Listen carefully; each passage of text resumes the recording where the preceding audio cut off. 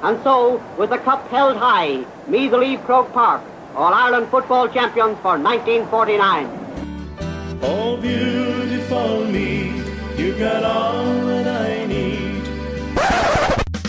Dempsey hits Darren Fay. Anthony Finnerty comes in and gives him a touch of the elbow.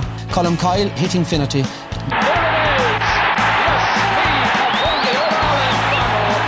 won their fourth football title. This is Colm's first punch. Finnerty delayed reaction, looks around, sees Martin O'Connell coming in and thinks that the best action is to go down. What a set of matches we've had. 4 terrific and memorable games. Final score Meath 2-10, Dublin 15. Sir Joe McDonough, GA President, presents Sam Maguire to Graham Geraghty and Meath are the football champions. So, welcome everyone to the We Are Meath podcast. So, if you're looking at this live, you're more than welcome here. As I said, top secret Meath GA location. We're currently in the training facility, our secret bunker, somewhere in North Meath, with a location not to be announced. But today, unfortunately, Mickey Brennan is no longer with us. In person, he is still here. Don't worry, don't be getting alarmed. He's just on his Lane to Sierra, his holidays. He will be back next week. So in the meantime, they've got me in to host it. So let's just hope that the whole thing goes well tonight. Don't be too worried. But I'm joined here to my left. Firstly, we've the Leinster PRO, former Meath PRO Martin Halloran, Rathmaline hurling legend. We've got Davy Rispin, Cortown, North Meath football legend. And we have Brian Kelly, just a legend, full stop. Central Sound GFC, what a man. So tonight we've got a good few things to get through. We've got our introduction. We've got the results of the club football fixtures the last week or so. We've got the results of the hurling championship. We have the fixtures of the hurling championship. We've got our county teams then. We've got the under 20 hurling. We have the camogie team, ladies football team. We've got our minor ladies. And then we have our junior footballers, under 20 footballers and senior footballers. So firstly, we'd like to bring in for the A-League semi-final. Gael Colmkill played Summerhill last Wednesday in Partolchin. Gael Colmkill 2-10, Summerhill 1-9. I think I was actually the only person at that game, was I? So it just happens to be my voice at the start, so please don't turn off. But it was actually a great game, and we talked about it in the podcast probably just beforehand that it was actually going to be a cracker. Like Gael Colmkill, like Dave, you've seen them throughout the league so far. Like they put up some great scores getting to the semi-final. Yeah, no, they're a savage outfit and very consistent in their team selection and all of that as well. But I think Summerhill came under the radar a little bit coming into the game, missing a few guys, but they managed to get Barry Dardis available for the game, which was a huge bonus for them. And I think he contributed 1-4 on the night and almost kind of dragged them over the line. I won't say single-handedly, but he had a huge influence in it. They missed Shawnee Dalton, who's a key forward as well through injury. And Michael Byrne, I think, was only back too. So Summerhill won't worry too much about it. They were under strength. I think Kells, it was important for them to get the win, considering their form in the league as of late. I think it was a big win for them, and to carry on, they bet Summerhill in the championship already, or in the league rather. Sorry. In the group stages, so that's a key win for them, and they look forward to a final against Athol O'Mahony's. Absolutely, and Gael Colmkill had a few key contributions by no wonder one of our main fans of this show. Who do you think played well, Brian? Would you have a guess? Seamus Mattamo, was it? Seamus Mattamo actually did play well. he did sure 4 points, so you're right there. Yeah, anyone else? As per usual, I'm generally right, Kieran. Anyone else? I suppose the fellow who Davy Rispin loves to love, Beano Hanlon. I think he did. I think he scored 1-3, so I think that's probably a quiet night. That's a poor night, that was for him. So the Beano, he just chipped in. He probably had a poor night, but he tried his best. So absolutely, that was a cracker of a game. Just moving the mic away. If anyone here is live, you'll see we're just a bit loud on it, which I think is something that's been said to me a lot in my life to date. So yeah, I won't be as loud. But definitely, that's going to be a cracking final. They're going to play Navan O'Mahony's in the final, which I think for anyone that loves their football in Meath, like you got to get to that final. It's going to be a great game. 2 town teams. Probably no love lost between the 2 towns. No. Which is the best town in Meath? Trim. Oh, that's controversial. That's a big one. Well said, Brian. It's a Rathmaline, man. It's a Harlan stronghold after all, Davy. Yeah. I think that's Manny's year. I think they were trying to settle that maybe championship as well, Trim. So give them credit for that. Well, that is true, absolutely. But I was saying Manny's the time I think Navan and Kells might have met off the football field to probably decide who the best town of Meath was. We probably won't go into that now. But I'd say the CCC is probably still investigating some of them incidents. But so the next one is the Junior A Football Championship. Group C round 3 is on next weekend, and they're actually all on the 20th at 7 o'clock. So these are second team football matches. There's Summerhill v Dunshaughlin, Screen v Navan O'Mahony's, Nafina v Wolfe Tones, and Gael Colmkill Centralstown. So it'll be interesting. Courtown actually hosting that last fixture, so it's always interesting. We discussed this, like we don't pay too much heed at this start of the year, at this time of the year, to the second teams because we don't know where they are, but definitely some good games there with the fixtures. Yeah. Well, Brian, I've asked you already. Yeah. Give him his chance. Brian, what do you think? Yeah, ourselves and Kells should be a cracking game of football. They met in the Junior B semi-final a few years ago, I think, below in Castletown, if I remember rightly, and it was a great game. And there's a good crop of young lads come through in our club, and Kells have a lot of lads who've been around a while, battle hard, and been knocking on the door of that senior team, who are very unlucky not to have won a senior championship at this stage. So it has all the makings of a very good game of football. I know some of our lads might go onto the pitch with their football boots on, but afterwards they'll have the Stetson on as they head to a barn dance. Yeah, absolutely. So down with that sort of thing. No, so if they can get the dancing done on the pitch, we get the dancing done. As on the the fella pitch. who was at Westlife a few weeks ago, you can't come with musical taste. But I suppose just something to add to Brian's comment there with the second team groups carrying on. The senior is obviously going to be on hold until after the Super 8, so the junior group stage is pretty much going to be run off by the time the senior and intermediate kicks back into gear. So it actually represents a great opportunity for the second teams, because they're going to hold on to more first team players than they might have if it was running in transition or seamlessly with the senior championship, absolutely. for example. So you could end up in a quarter final as a senior club and still have a pretty strong hand available to you. So that'll be interesting to see how that plays out. And the junior A, the games, and then for our next week's podcast we'll probably be looking at some more championship fixtures for junior first teams. But then we're coming to that stage, doesn't seem that long in the year, we're starting our first kind of few finals now, and the first final on the cards is actually the A-League Division 4 final between Connegael and Mila. We briefly discussed this. That's going to be Saturday at 16:30 hours, 4:30 in Partalchin. It's going to be a great game, and I know from seeing, we discussed this before, Davey, you probably seen Connegael probably first hand, and you probably you probably didn't see the second hand, but would you say he probably knows them intimately at this stage? Well, we don't want to talk about their private lives, but Mila put in some great displays in that league as well as Connegael, and unfortunately I did see Connegael give Dunsany quite a whipping this year, so that's going to be a cracking final, and I think Partalchin will be packed with supporters in both parishes. So Dave, you in next to that one? Yeah, I think so. I think that'll be a great final. I think in fairness to the two clubs, they're the two outstanding teams in that division throughout the course of the campaign, and they've had to do with missing lads through Meath juniors, 20s, even seniors, but in fairness to them, they're the two class acts in the group. I think we lost to both of them, both narrowly enough. Mila bet us well enough in the end, but it was close for the majority of it, a bit like Meath yesterday. But I think there's some key players. You obviously look at Sean Riley, Tommy O'Reilly as well with the Meath juniors is an important player. Darren Gibney's another one that we always talk about. But with Clanagale, they've kind of gone with the younger guys now. A lot of the older lads have kind of made way for these exciting crop of young players, and there's a lot of talk in Apoy or Rathcarn, as you'll be impressed with there, and that they can actually make the step up to play intermediate football, and to do that, obviously, playing Division 3 is going to be important for them. They've been in Division 4 for a few years now, and for a team, they are a town team ultimately, they should be competing at a higher level, and I think this represents a great chance for them. Absolutely. And then moving on, the other final is actually B-League Division 2 final. It's going to be played between two senior teams, Dunshaughlin and Nafina. So Brian, what do you think about that? There are two teams, maybe not setting the senior alight, but maybe what their second teams must be doing strong. So Nafina have a right good team this year in the senior, and they were minor finalists 3 years ago, so they've a good crop of young lads coming through, led by the likes of Shane Walsh and Ethan Devine, who are now in the Meath senior team, but behind them there's some cracking footballers. So I think Nafina will in my eyes, Nafina are probably favourites for that game tomorrow night.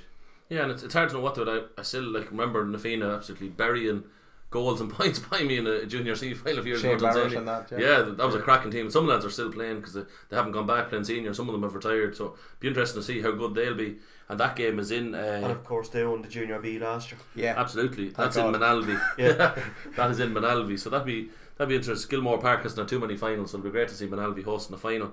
So next on the agenda is Tailteann Cup, Cornaboyne and Fesh Cup fixtures. So just run through the Tailteann Cup very quickly. The quarter-finals, we're going to have Slane v Medalty, St Vincent's Ardcath v Carnaross, Mila v the Ultons, and Courtown v Kilbride. So just any of them fixtures stand out for you. Martin will bring in any of them there, maybe Slane, Medalty, St Vincent's, Carnaross, Mila, Ultons, or Courtown, Kilbride. See, all those particular clubs, and I know the county treasurer who was former secretary in Slane, would be delighted to see a victory for his his local club. They're trying really hard out there, and these competitions, what they do represent is an opportunity for players who are not always on the first team, who have been there all summer, they've been training all winter as well, to get some sort of silverware. So league matches this time of the year are absolutely crucial, so the best of luck to all teams involved. Absolutely. So we'll come to you in a second, Davy, with Cortown. Any game, so you've Mile Ultons, Vincent's, Carnaross. Any of them do you think? Vincent's and Carnaross probably, they played in, was it the championship semi-final last year? It was a cracker, yeah. Like, hell of a game of football. Carnaross have some real young talent coming through. Now I know Frank O'Reilly is probably waylaid this week. He's living it up somewhere abroad. Ballyhonus. Going to Bally, is it? Yeah. but from that game last year, the Vincent's goalie's out in Australia. So like, both teams have lost a few players from last year's epic encounter for this game. So it's a toss of a kind between the two teams, really. But absolutely. And then probably the pick of the quarter final, the Tailteann Cup. This is what people aspire to play when they're young. They get up in Bohermeen Parish. When they can't make the Ultan scene, they go play for Cortown. No, that's not that's a cheap shot. We do know some lads who travel miles past Ultan's pitch to play. The geography of the parish now is intricate. Some lads have 3 teams, Central's Town, Dunsane. That's true. So look, at least you stand up for your own. Fair enough. Thanks for that, Martin. In fairness, Martin, he doesn't. His own is probably, judging by where he lives, his own should be Ultan's. Okay, right, fair enough. But it's not, and I'm delighted it's not. But we're in a secret bunker in Media and North League. We're not talking about where we are, you know. So what do you think, Cortown Kilbride, in a serious note? Yeah, it's a big one. It probably represents a great chance, as Martin said before, championship, to get game time into lads as well. We played them actually in B League last week. It was a really hard fought game. I think Kilbride won by 2 in the end, and it was a case of trying to hold the races back for this week, you know, because it is a quarter final at the end of the day. There is silverware on offer, as Martin says, and a great opportunity to win something. Kilbride, whilst they're Junior B, I'd suggest, you know, they're going to be Junior A one way or another next year, and I think they're very well equipped to do that because they're so young. Their age profile is, I'd imagine, in their early 20s, probably at oldest. But we're going in with decent form. You know, we finished the league quite well, and you know, we have 2 wins from 2 in the championship, and we'll be looking to build on that in a couple of weeks when we play St Vincent. So it's a big game for both, and a win going into championship would be important. Yeah. No, it'd be interesting to see. So we'll move on now to the Cornabynia fixtures. So they're quarter-finals, and just like the Tailteann Cup, they'll be home quarter-finals, so for the first team named. So the quarter-finals of the Cornabynia, you have Walterstown Ballinabrackey, you have Dundee v Dunbarra Emmets, you have Blackhall Gales v Castletown, and you have Ballinlough v Deleek Bellewstown. So Brian, we'll give you first preference to them. Anyone stand out for you there? Yeah, Waterstown versus Ballinabrackey could be a real good game. Waterstown very unlucky not to have gained automatic promotion back to Division 2. Ballinabrackey in the Division 2 final. Waterstown managed by Joe Traynor with Martin O'Connell alongside him, like, so there's a real good brains trust over that team. They're a team who are really going to be looking to push on. They had great momentum coming towards the end of the league. That might have checked now at no game for a while, so this is going to come at a really vital time for Ballinabrackey. They're out in the league final the following weekend, so it's a great preparation for that game. So both teams have something really riding on this to get momentum to bring them on, so it should be a really good encounter. Absolutely. So Martin, we'll go to you next. What do you think? Dundee, Dunbarra, Blackhall Gales, Castletown, Ballinlough, Deleek. Any stand out for you? Well, I always like Dundee. They're one team in County Meath. No matter what particular level they play at, they bring their best form out onto the field, and they give everything for it, you know, so they'll be there or there. It'll be interesting, like as I said, like Stephen Coogan had a great game for the juniors. We'll come to the Meath juniors later on, so it'll be interesting to see what the likes of him, he plays well for Dundee. But again, of course, Dunbarra had some great championship games, and they're being managed by Conor Brennan, who managed Dunsany before, and he's really up in the standard in the club, so it'll be an interesting one. So Davey, yourself, last one, Blackhall Gales v Castletown, Ballinlough v Deleek. I think Ballinlough versus Deleek Bellewstown, it should be, but no, I think that'll be a good game, good quality game. 2 good sides in the intermediate championship, you know. Deleek Bellewstown only, you know, in the grade a couple of years, and Ballinlough beaten finalists last year. They'll all have the junior players back, so you have the likes of Robin Clark, Johnny Riley, etc. back, and the hurlers obviously as well. We can't forget about Shawnee Geraghty will be you know, a huge plus for Ballinlough to get him back and into the team and give him a couple of games before championship, because he wouldn't have played all that much football in recent months, you know, with the hurling on. So I think that'll be a great game. Two sides who'd have high aspirations of going close in the intermediate championship this year, so I think that'll be a high scoring affair. And it's something that will be brought up later in the podcast, forgetting about hurling. Just something, if you keep that in mind if you're viewing, that's a topic that's going to be raised. So forgetting about hurling matches, but that you know about that later on. The Fesh Cup fixtures. So we've Donegal Ashburn v Gale Columkill, Simons and Gales v Screen, St Peter's Dunboyne v Ratoath, and Summerhill v St Columkills. So David, we'll go to you first this time. Any of them stand out for you? So who have we again? I switched off altogether. Sorry. As long as the viewers aren't. Well, yeah. Well, what's it to say in live television? You should never work with children or animals. So let's go We won't ask with Jarrell. I think Simonstown and Screen is always a good one. You know, it's like the Colin O'Rourke derby, isn't it? There, and like that, it'll be interesting to see. Probably Simonstown will suffer without the Meath Junior or Meath Seniors rather. So will Screen with probably Campo on that, but. Will Mickey Brennan be back from his holidays in time? I don't know. That's you probably won't hear that exclusive team news until. No, like now we'd have the inside track. But maybe with his form, he's probably in these kind of high octane, high heated games. He's probably as well off not play. But will he know whether it's a round ball or an oval ball? Oh, that's. Yeah, let's hope he's kicking with the oval ball, because I think he's more accurate with that. But no, that's a really good game. Two teams with high pedigree in senior football in Meath. To the traditional heavyweights Absolutely. As well. Some good players on show. So I think if you're on the loose end, get to that game. And that's worth noting as well. You've seen it on the We Are Meath Twitter that our own Mickey Brennan will be representing Cavan. As much as it pains me to say it, he's representing more or less himself. I think he's got foot and ball camps like he might do many a time. You're not saying he's a May fan, are you? No, he'll if he gets the ball, he'll probably just shoot. But he's playing up in Den, where we were supposed to play that challenge match with the Meath Seniors early in the year. Got called off, remember, with the mumps. So they've obviously went for a different type of pitch opening and fundraiser. There's going to be a Masters international rules, compromise rules game. So our Mickey Brennan's probably going to score about 15 points. And would you believe it's only 2 goals and a few wides. At 40 years and a month or 6 weeks old, he's going to be the youngest player on the team as well. So he'd be like a spring lamb out there. Yeah. So Brian, yourself next. We'll keep on the Fesh Cup. Summerhill versus Columkills is the one that stands out there for me. They played a cracking game of football last year in the Fairyhouse Steel Senior Football Championship quarter final. Both teams are going to be missing a few lads this week, with fellas being tied up with county commitments. Ben Brennan didn't play for Meath at the weekend. It'll be interesting to see if he lines out for the Kills this week, like Barry Dardis did last week for Summerhill.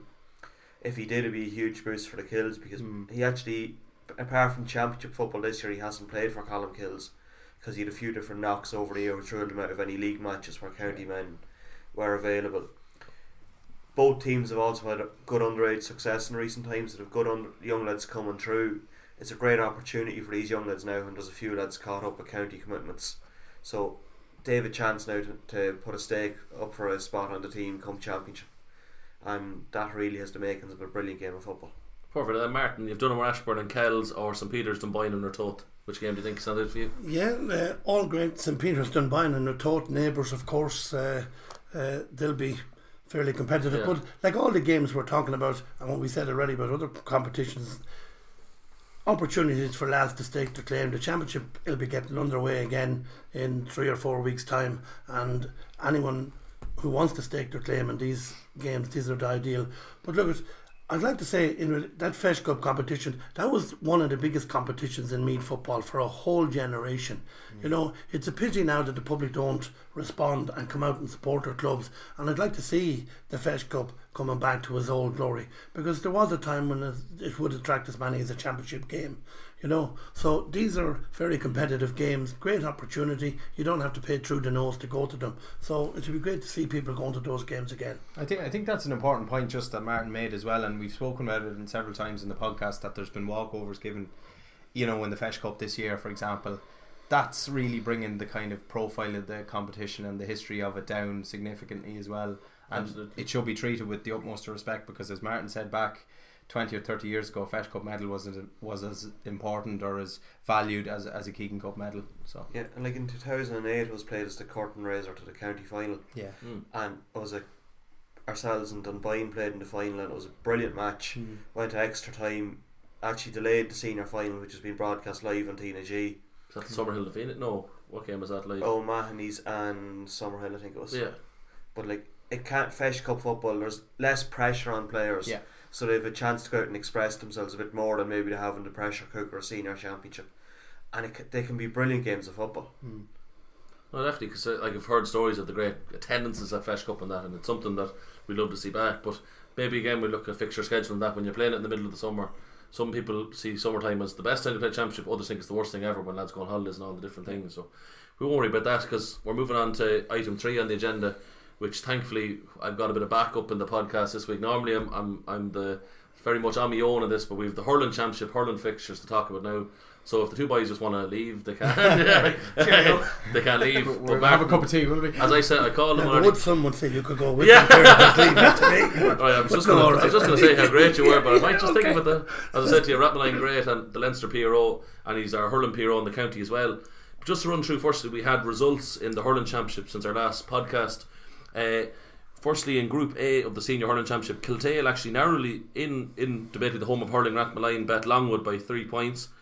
Then Killeen bet St Peter's and Boyne 4-11 to 1-12. They were the 2 Group A fixtures. Then in the other group, unfortunately, my own lads Kilmessan fell down to a Nafina team, a good team in fairness, at 3-16 to 2-12. And then we're going to come to a game that was postponed, Navan O'Mahony's and Boarsmill. We'll have a brief discussion on that. And then in the intermediate hurling, Kilskeer Mila had 119 to Kiltale's 3-11, and the village of Rathmaline bet Kildaki 216 to 17 points. So they're two great weekends of hurling we've had so far. So firstly, Martin, you were at the Longwood Kiltale game. Certainly was, and firstly, what I would like to say is Rathmaline club, the effort they're actually making to promote hurling with their pitches and the whole lot, getting games, it's absolutely brilliant. For a whole generation there was no championship matches played in Rathmaline. The pitch is exceptional, and I'm not just saying that, that's the general belief. And the reporters who were at it said that they were very lucky. Their first championship game there a fortnight ago, I know you've discussed this last week, was between Longwood and Killeen. Excellent game of hurling. Then the second game, as you were talking about last week, the county champions, and I think they're actually getting better. I think this Kiltale team, where they have achieved their 5 in a row. 17 points by Longwood though. They did, yeah. It's an exceptional score, and you would expect to win most games with 17 scores. But, Kiltale, we're missing a few, they're involved with a lot of other things, as we know. Yeah. And it was an excellent game, it was a nice, it was very warm. A great moment we've talked with Shane McGann on this podcast a lot. Shane McGann pulled off a wonder save to keep them in it too. But you very seldom ever go to a game that Shane McGann won't do that. He really is an exceptional goalkeeper. But it was, in fairness to Longwood, Longwood have a small pick, and they're a great club in their own right. I know they have an icon in Mickey Burke. We all like mentioning Mickey Burke's name, but really, he's involved with the county football team. They promoted this year Longwood to senior ranks. And I'm sure they're even surprised with that. But it's fantastic. Then in the hurling championship, big performance in the first round against Killeen. They looked in trouble at half time against Kiltale. Big performance there in the second half. Then Mickey, Damien Healy, the Ennises, all of those boys, they put a huge amount of work, and it's a club going places. They really are, and they're a credit to it. But once again, the experiences, the Marco Sullivans and all those lads that Kiltale have, they know what it's like. And it's a credit to them as well, the way they keep coming. There was a big crowd in Rathmaline for the game, so I really enjoyed that. You were talking about other games. Killeen v Dunboyne. Killeen v Dunboyne. Killeen, they would have been very disappointed losing the first round to Longwood. They looked like they had the game won. They were in control for a long periods of the game, and then they just let it slip. St Peter's Dunboyne, I seen them playing against Ratoath. They looked in trouble there. They came right back into it. A great late finish by Mickey Dunn brought them back into it. But Killeen are also a hurling team in the making. They're very much in the development stage. they're going to be very, very strong. As we come to the under 20s later, there's lads in under 20 panels and lads in minor panels. So and they're going to be very, very strong as the championship. And all those teams that we're talking about, we must remember that they were the ones who were making their contributions to our county team for the Christy Ring and for all those particular competitions. So 2 rounds gone of the Ireland Championship. Trim going very well on the other side. Not going so well. But look at Kilmeston are very much in the development stage. They're 29 senior titles. They're doing up the ground out there. You can't do everything. They're working away in their underage structures. And okay, they might be down now and things aren't going well, but I've absolutely no doubt that they will be back again in the future. And I'm not just saying that to lick people's, what I'm saying. Like hurling clubs in County Meath, some of them are very strong at the moment, some of them are not. But every one of them are actually making progress in underage and development. You know that because you're involved with those particular competitions. So there is an awful lot of work going on. Nafina, what can we say about Nafina really? Because, they're 25 years as such as a club. They're senior hurling, they're senior football. They've players on the senior hurling team, for the county. The players on all levels, minors, 20s and the whole lot. And, the progress they have made is an example to the rest of us in County Meath. They've recently opened a new pitch up there, and have all the facilities. So, there's a lot of positive work. I know I'm talking like everyone is positive, but there is a lot of positive things going on in Meath GAA at the moment. Absolutely, I think the hurling, like it says, we love the old hurling. Is always a phrase that's thrown out. Chivers, John Andrews, and Trim, a few lads thrown around, and we do love the old hurling. This podcast, and hopefully next week we'll have maybe a third hurling man, and maybe we'll lose another football man, and we'll slowly but surely take over in the county. I think the listenership. I think the way we type of brandy around words like he's a hurling man and a football man, or he's from North, he's from North Meath, or he's from South Meath. The great thing about all of us here, we're all Meath men. We see each other at matches, whether it's hurling or football, and that's what we want the rest of the county to do. To get behind the county, GAA county, hurling and football. Yeah. But then, unfortunately, we probably have to just make a comment on the O'Mahony's Boards Mill thing. There was basically looking into it. Unfortunately, no referee showed up to the senior match that was due to be played in Trim on Friday night. But I think from just talking, I think it was just genuine human error from the fixture making committee's behalf. The fixture went out very late, and the appointment of the referee just never happened. And it was just, unfortunately, it's something that the lads and the girls in the CCC will put their hands up and say it's a mistake. But I don't think, some people bandied around saying it's a disgrace and wouldn't happen here, wouldn't happen there. But it was just a genuine error, and I think genuine GA people will understand that as an error and they'll move on. But all I can say is thank God it's not our fault. That's all I can say. No, it is a difficult situation. Look, I understand from both O'Mahony's and Borsmill point of view. Friday evening, people coming home from work and all that, trying to be there. That game was called off already because of a bereavement, so it's now going to have to be fixed for a third time. But to be using words like disgrace and all of that, that's a bit over the top. Mistake was made, human error, and we must remember we're all volunteers. Absolutely. At the end of the day. So look, I'm quite sure whoever made the mistake didn't want to do it intentionally or anything like that. So we'll have to try and get on with it. Absolutely, play on, as the great Mick Ryan, the referee, said. Play on. I suppose a big thanks there to Ger Smith from Boardsmill, who he was at the match to support Boardsmill. The game didn't go ahead, and when the referee for the minor game, which was also fixed for Trim, didn't show up because of a family emergency, Ger Smith stepped into the breach and refereed that game. So fair play to him. Without him doing that, we would have lost 2 games on Friday night.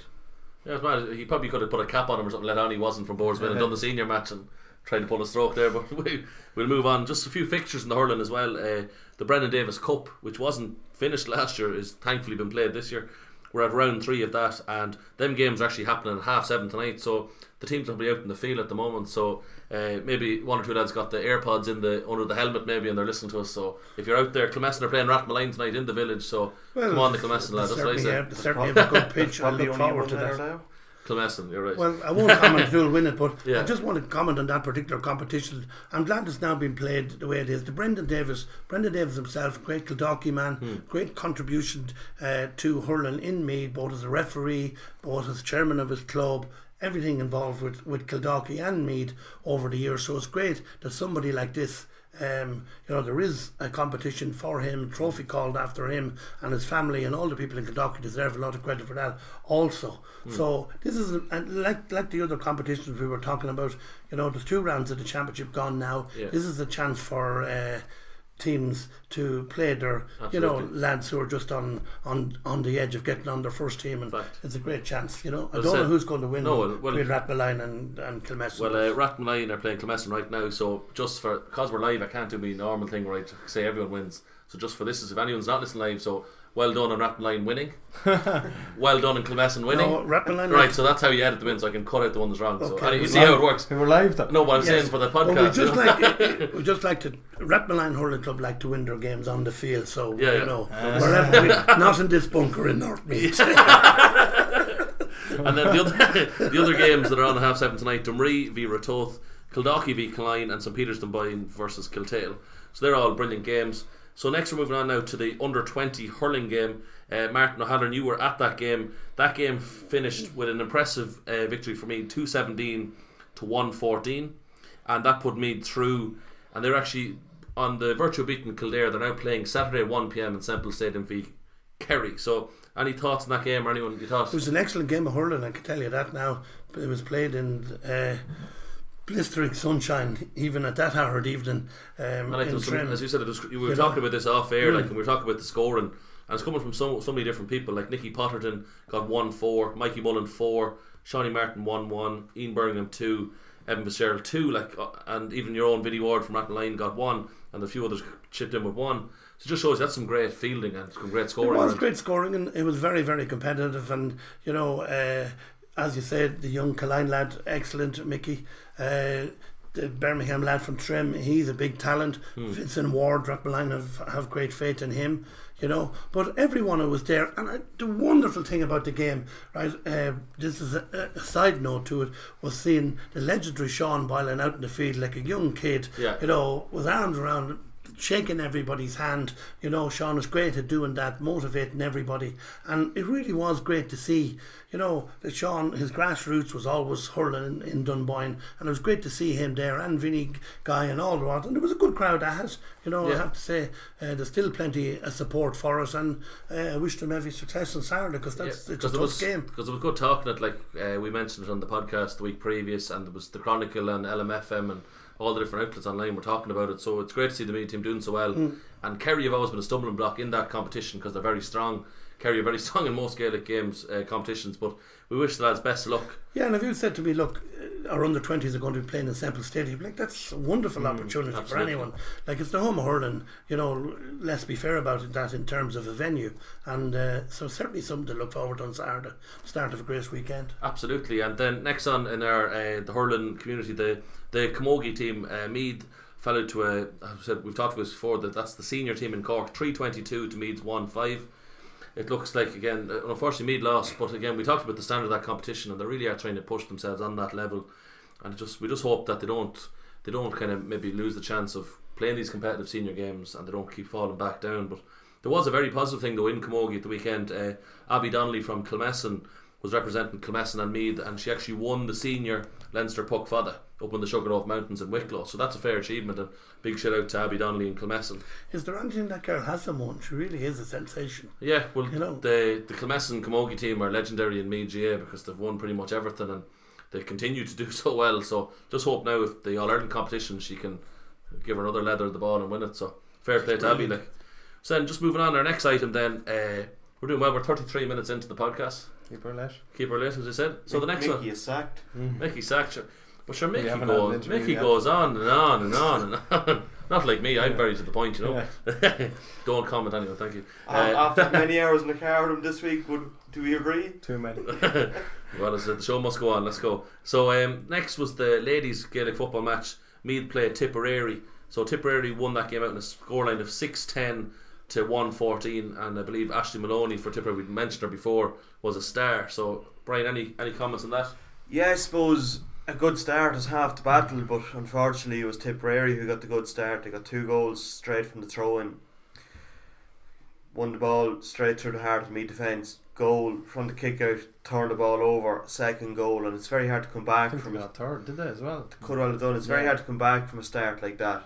Now, Meath attacked it very well. They put up a very respectable scoreline. It's just that kind of a start. It very rarely, apart from maybe a certain junior game at the weekend, does a team recover from a start to that extent. But like, to our credit, Emma Duggan chipped in with a good few scores again. She's going to start for Meath hopefully in the minor final this weekend. A few more of the panel have spent the last couple of weeks up in Guido and the Gaeltacht as part of their college course. That would have disrupted training for a while, so they're finished that course now, so you'd hope over the next couple of games they'll have full numbers of training and they'll go on, and you won't meet many teams of the calibre of Tipperary in that grade. It probably is difficult for them, as you mentioned, the minor. They're trying to juggle these games coming in close proximity to each other, even training. Like, I know it's something that we'll come to with the juniors. They were kind of, the junior lads who were on the senior panel were kind of allowed to go and train with the juniors, but it's difficult when you have girls like Emma Duggan who's playing in both teams, and she's a key player in both teams, even at our young age. Tactically, when you're doing them sort of bits to get them in, and if it's a tactical ply or whatever it might be, it's very difficult if she's not there to try and get her in on doing the stuff. So it's very hard on that player as well. There's such a workload. They don't want to miss training with the minors. They don't want to miss training with the seniors. I believe there's a game coming up potentially where there could be a clash on the same weekend with the minor and senior. That's very difficult for a player because you need your recovery time. Yeah. But any player at that age, all they want to do is play football. So where do you say stop? Yeah, so I think it's been a good weekend, and hopefully that minor fixture that Brian referenced is on Sunday the 21st of July at 2 p.m. in King's Court v Monaghan. Unfortunately, that's a direct clash with Meath's Super 8 game against Mayo, which unfortunately, again, sometimes fixture makers, the joined up thinking doesn't be there, but hopefully the LGFA might get that game maybe 7 o'clock or even play it in the morning time at 11 o'clock or something, get it played before and let people go to both. But even then, we just focus on the seniors. They still have Longford and Wicklow to play in that group, and they should be able to beat both those teams. They're playing Wicklow Saturday the 20th of July at 2 p.m. in Ashburn, so definitely you got to go out and support the girls there. Then the following week, fixture hasn't been confirmed yet, but it's v Longford in Ashburn at 2 p.m. as well, but they haven't done the date yet, I don't think, so it's definitely much. So the ladies, hopefully they'll keep it going. And we'll wish our good friend Fergal Lynch. Absolutely. He's going to have to miss the game because of his involvement with Meath ladies on Sunday. Look, it's never easy. Like, we fix our games. These Super 8 games have been fixed from the start of the year. They're part of a calendar. I suppose maybe it is time for more conjoined thinking.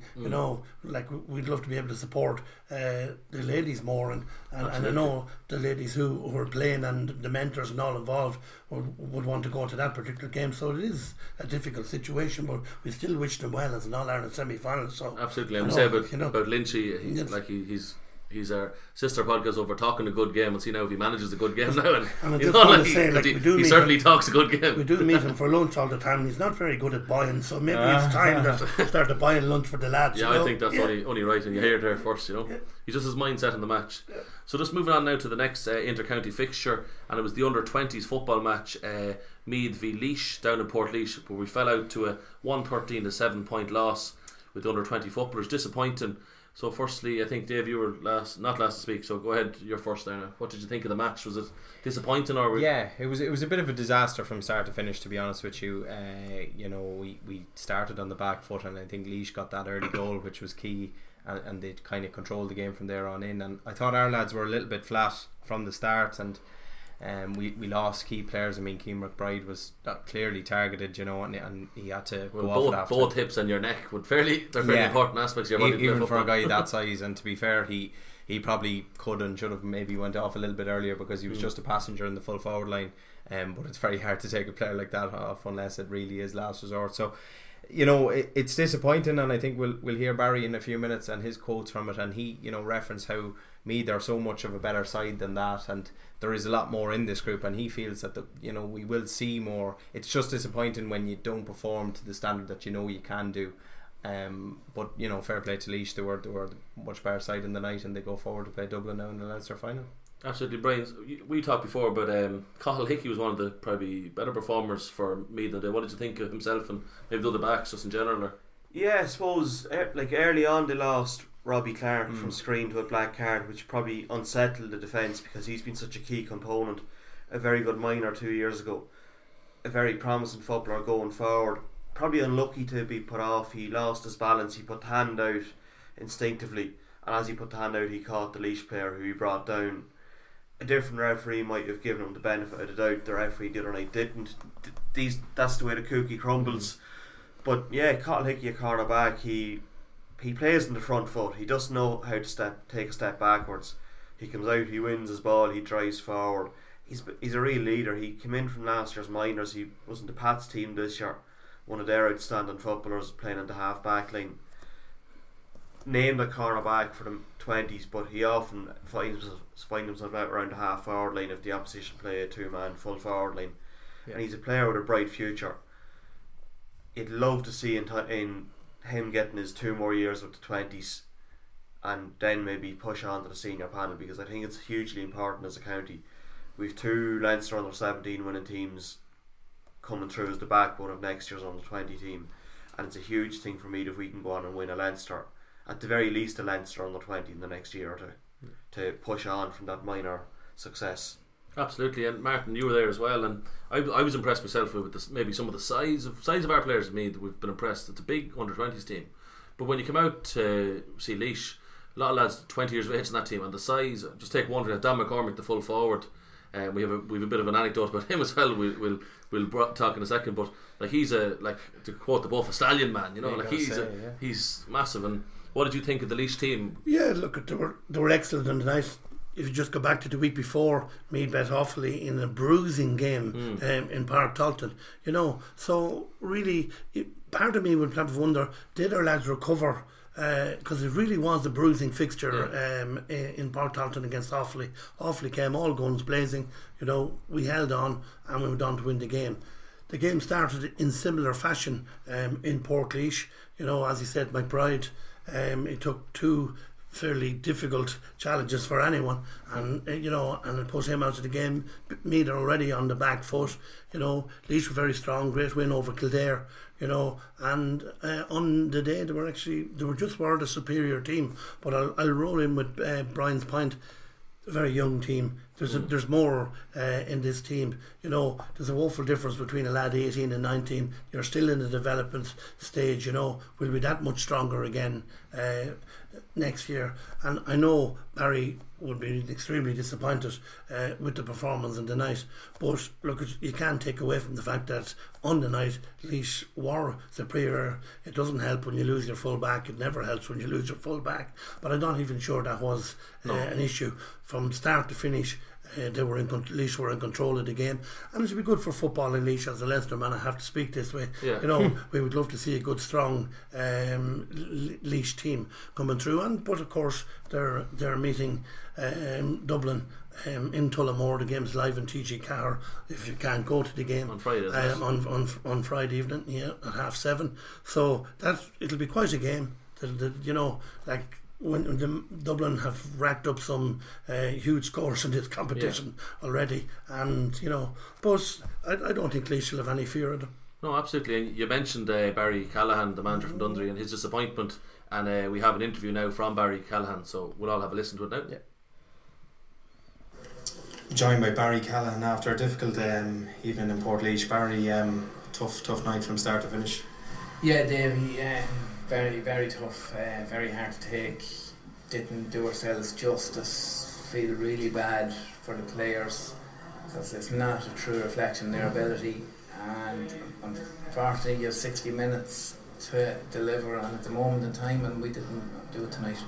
I suppose linked to the disappointment, we won't go any further than mentioning Matt Costello and the injuries sustained tonight. I know it's probably early days, but it didn't look great. It didn't look great. Not sure the full extent of the injury. I just hope it's not too serious. Because he's a super footballer and a huge talent. Really good lad, excellent attitude, and I just hope it's not too serious an injury. Yeah, and I know it's a difficult night, Barry, but upon reflection, you know, you've mentioned several times how good of a group it is and how much they bought into the system and everything that goes with it.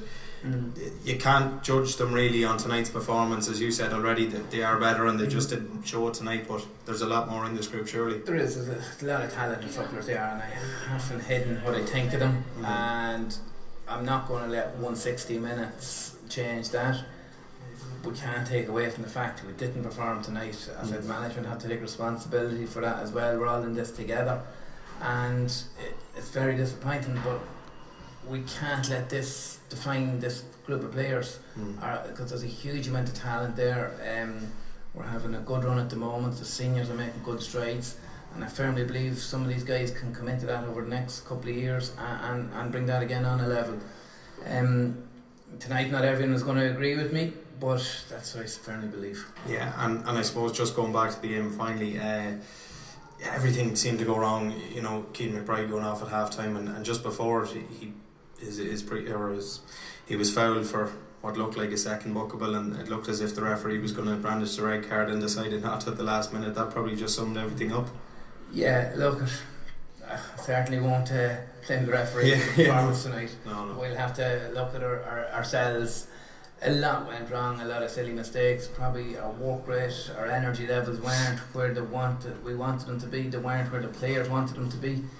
And it's just, as I said, can't get away from that. It was just a disappointing performance, and we have to accept that, but I don't believe it's a true level of a lot of those guys' ability.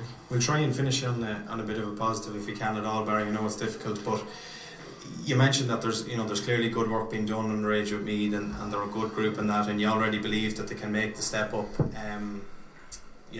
What has the future in store for these lads, and probably a lot of them can play underage next year as well. Yeah, the majority of this group, I think about 3/4 are underage next year, and a large portion, I think we 10 off that last year, 17s are underage, and again the following year. I think the future is bright. There's a lot of work being done. In fairness, at the county board level, the guys are trying to put structures in place, and they're putting them in place, and they're putting the work in, and they're putting the money in, and putting the resources in. Seamus Kenny really is driving that with the rest of the county board. So there's a lot of good work. It's just on a personal level, it's very frustrating if that we didn't get to kind of show that to the greater public, including the main public tonight. Barry, thanks for coming out and speaking to us. It was a difficult enough scenario. No problem, David. Yeah, cheers, thank you. So that was Barry Callahan, the manager of the under-20s team, and like it makes you feel like go back to that night at Portlaoise, and it was so disappointing. You can hear that in his voice, and it just really was a frustrating evening. But just first thought to you, Brian, the Matt Costello injury. You've an update on that for us? Thankfully. Thankfully the news isn't as bad as first feared on Matt. There was a fear that he could have suffered a serious leg injury, but it turned out to be very bad bruising. So I've no doubt that Matt will be back in the playing pitch for Dunshaughlin by the first round round 3 of the championship. Absolutely. So just give you closing remarks on that, Davey. Just to do on a bit like not defining. That was something that he mentioned, not define us and more to us, and not let 60 minutes define us. So what do you think of that? We'll finish the remarks on that. Yeah, I'd agree with Barry on that. I think Martin already mentioned how good of a game it was against a quality Offaly team. It has to be said. It wasn't just a poor team. That they really put it up to us that night in Navan, and there was such a good feel-good factor walking away from Park Talton that night as well. And I think that's the real Meath team, and that's the team that we're probably going to see a lot more of in future years. Barry's mentioned 3/4 of the guys can still play next year, which is a huge proportion, and as Martin again says, that the development of these guys isn't fully complete until they reach that 19-20 bracket. So yeah, there's a lot more to come from them. They'll be disappointed, but they'll dust themselves down, they'll go back to their clubs, and they'll look forward to plenty more good days in green and gold. Absolutely. That under 20s, it might be a kind of a blip in the road, but definitely there's a lot more to come from them. So next on to probably the pick of the games of the weekend was the All-Ireland Junior semi-final up in Roscommon at the Dr. Hyde Park between Meath and Galway. So if you're listening, don't try and count this in your head. We've had to write it down a few times. So after the 60-minute game, this was the score after normal time. So it was Meath 4-17 to Galway 6-11. That's a fair score, and that was after normal time. But you can see now this is what they scored at in extra time. Unfortunately, Galway proved to be the winners on the day with 7-17 to 5-22 Meath. So that just shows you the amount of scoring, and really was the true epitome of junior football. There wasn't a sweeper to be seen, and it was just how many can you score? I bet you I can score one more. So Martin, you were in Trim, so we'll. Well, no, I just like to comment that, and I want to thank you guys and people who listen in. Obviously, know how much work you do on social media, Twitter, Facebook, and all that. And that's where I was actually following the game. Yeah. But I would say any game that you score 20 points and you don't win, you'll be disappointed. Any game you score 30 points plus and you don't win, you'll be horrified. And then if you score 35 more, and if you score 35, well. I think it was 38. But look, I'm a big fan of Davy Nelson's, and Davy has brought him a long way, and I'm sure he was asking himself questions all weekend. What happened? I don't know. I wasn't there, but I'm fairly sure there'll be another day with this group of lads. You know, Rory O'Quillan would have been a huge loss. He's such a quality player to have at that particular level. You know, but those who were on it, you know, hard luck. As opposed to thought we're dreaming of an All-Ireland final, but it just didn't happen. Well, that's a lovely tie-in. You said where maybe Davy was asking himself questions, but ironically, Davy was asking him questions. It's a different Davy, so we can go to the Davy Nelson interview. So again, Davy, hard luck, heartbreaking defeat in the end. Your side put everything into it, and you couldn't really ask for any more from them. Couldn't be more proud of David. They were absolutely magnificent. To play so well. In the attacking sense, score 5-22 over whatever it was, a couple of hours football, an hour and a half football. It was simply brilliant, and I thought there was a freakish nature to the goals we conceded. I'm embarrassed as a coach for them. I want to help them, and it just was one of those days that I've never ever seen before, you know, and it kept throwing Galway a lifeline. I thought, they say the best team gets the most scores wins the match, and yes, well done Galway, but I thought very hard on us. Yeah, I had a... See you, Danny. I had a brief word with Stephen O'Rourke just there before you came over, and he says, you know, we've scored 5 goals today, 5 really good, well-worked goals, and they've got 7, probably 5 sloppy goals, I suppose, is the best way to describe them. Yeah.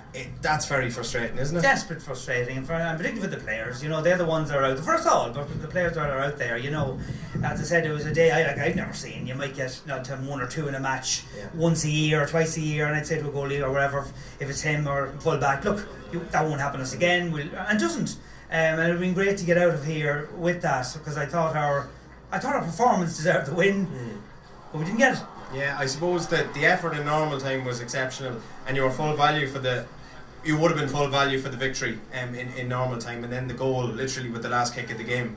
Last kick of the game in normal time was such a sickener, you know, and but the lads didn't drop their heads, came out again for the second half. For the extra time, they got the couple of points, but we stormed back, refused to bend. We never bended out there, and I just thought our exuberance was fantastic, and maybe some of our exuberance was part of our problem, you know, in the greater scheme of things. But I couldn't be any prouder of lads there. I'm a long time around, and you know, it's a poor day when you go out and you don't perform, and lads are inhibited or whatever that would happen. Sometimes you can't explain things. Today we played brilliantly and lost, and that's the bottom line. But what about the overall journey, Davy? It's been fantastic, hasn't it? From the Louth game, how far we've come on with the Leinster final, and now this. Absolutely. Weren't given a chance today, came in and probably should have won the game, but overall the experience has been unbelievable, hasn't it? I would say lads would tell you that. It was a very, very good team, group of players. We had a serious problem picking the 24.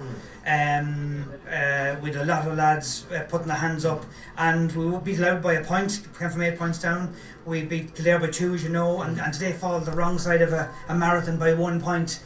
As a pathway to this team is also important as a pathway to senior football, and there's no doubt we've seen Meath senior players of the near future out there today, and that's ultimately very important, because I can't believe how other countries don't buy into this junior, but I think it's great that we won our Leinster Championship in Croke Park, but this is a major thing for them that have the ambition to play senior football. It's in them to do it. Several of them. Yeah, I spoke to Danny Quinn, who's been in and around the senior panel. Obviously, he's not the only one. Yeah. But he's mentioned that there's guys there who are, you know, no disrespect to the but they're far too good for this grade. Yeah. They can make the step up and probably will do, as you said. I think so. I mean, you know, Darren Cohen with Mayo starring it this year, won his Mayo Junior Championship Connacht title 2 years ago.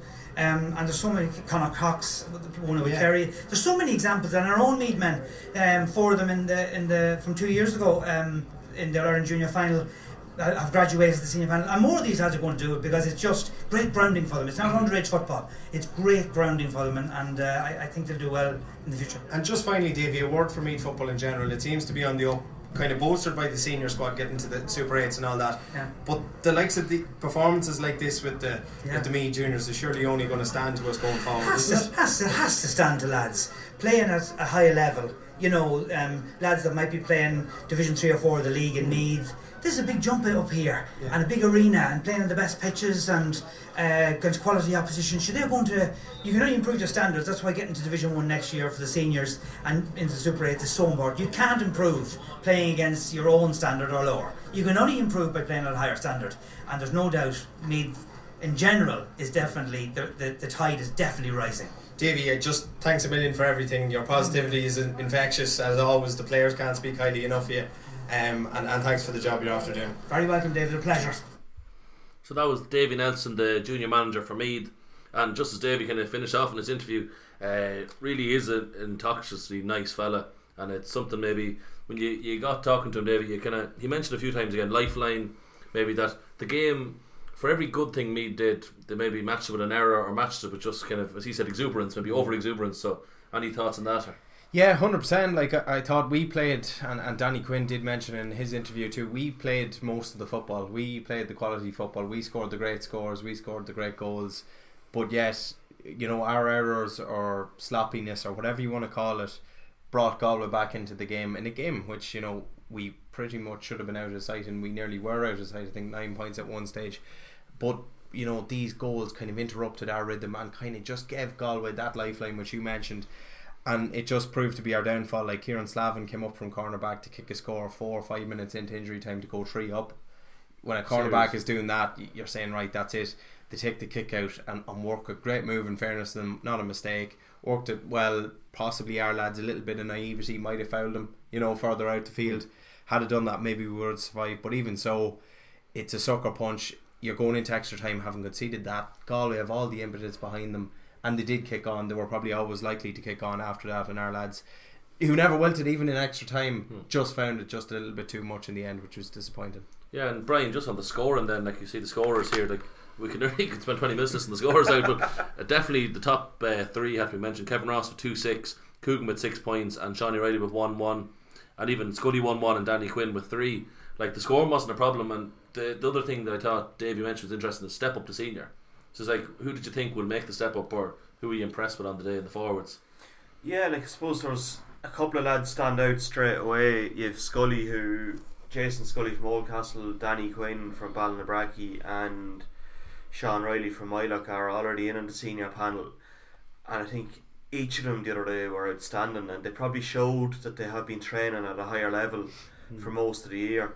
Like Sean Riley and Jason Scully have come through on the same minor team together and played under 21 and under 20 together, and like there are players who have been marked out for quite a while as really bright talents, great futures ahead of them, and it'd be no shock to see any of those 3 lads potentially make a 26 for the closing 2 games of the Super 8s and maybe an All-Ireland semi-final if we make it that far.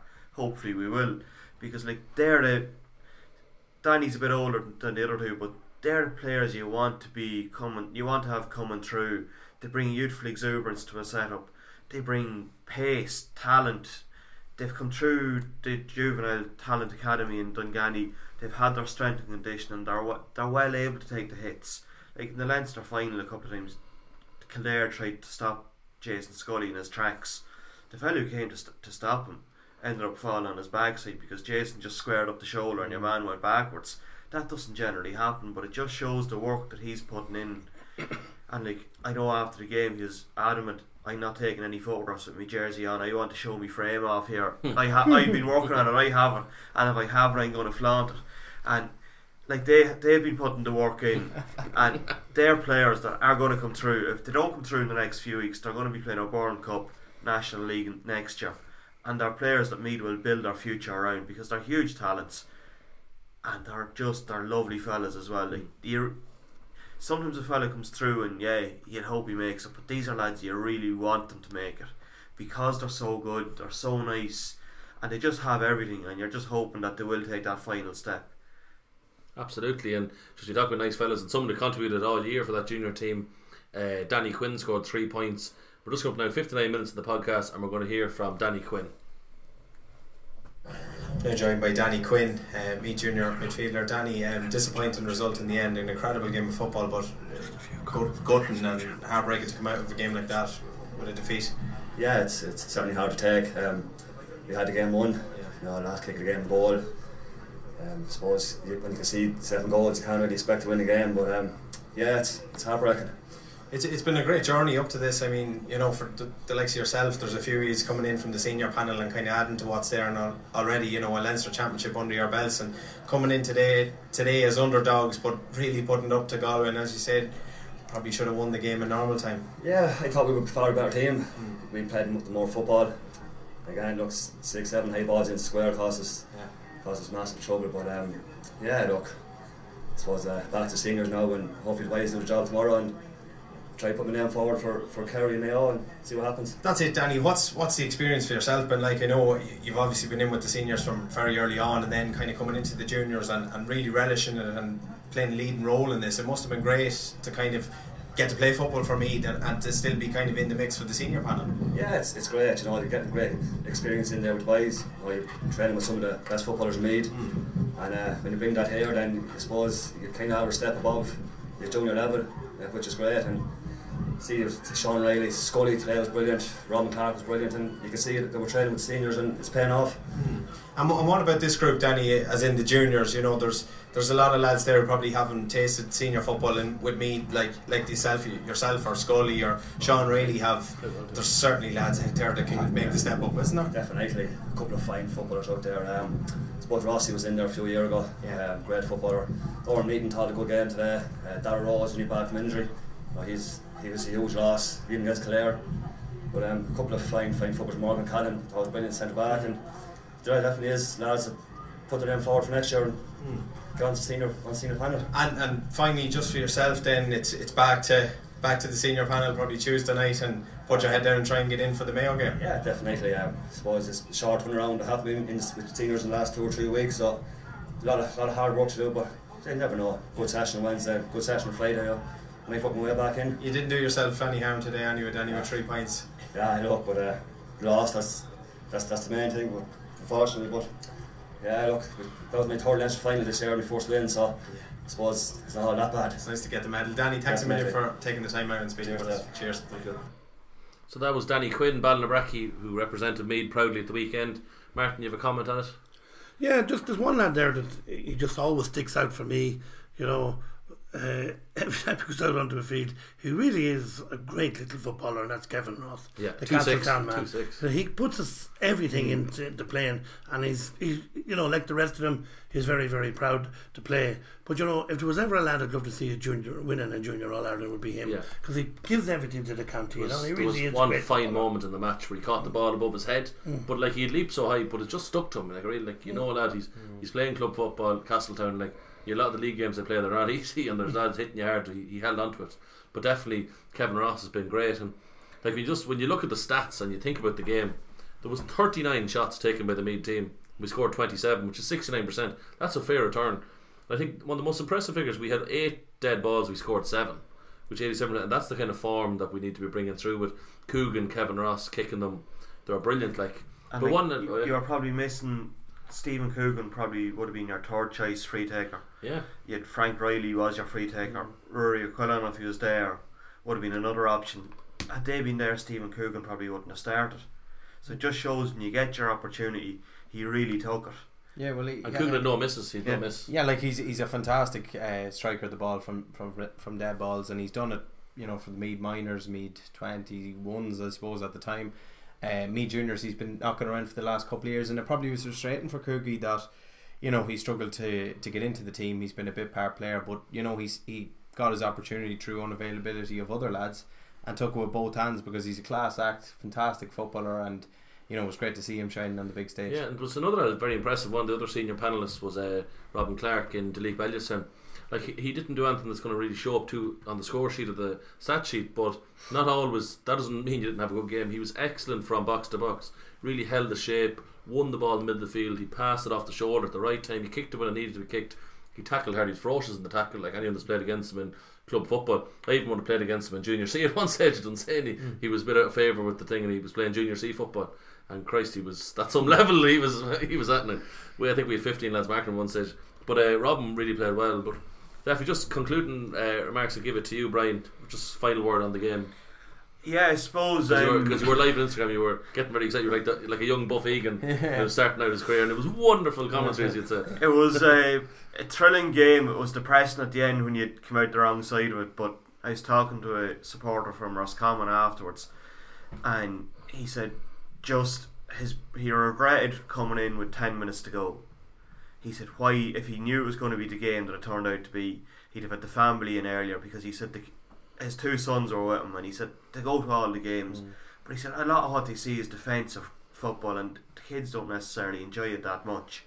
But he said they would have really enjoyed the game of football that was there. It had everything. It reminded me of a game that you would have played back in your school days at lunchtime. There was no such thing as, right, the bell's about to go, we'll set up shop and we'll hold them out and we won't let the opposition score. Next score wins. It just had everything. It was thrilling in it. Yeah. Like, I did commentary on Instagram for 5 minutes. I think I lost my voice nearly at one stage because... No, you didn't lose your voice.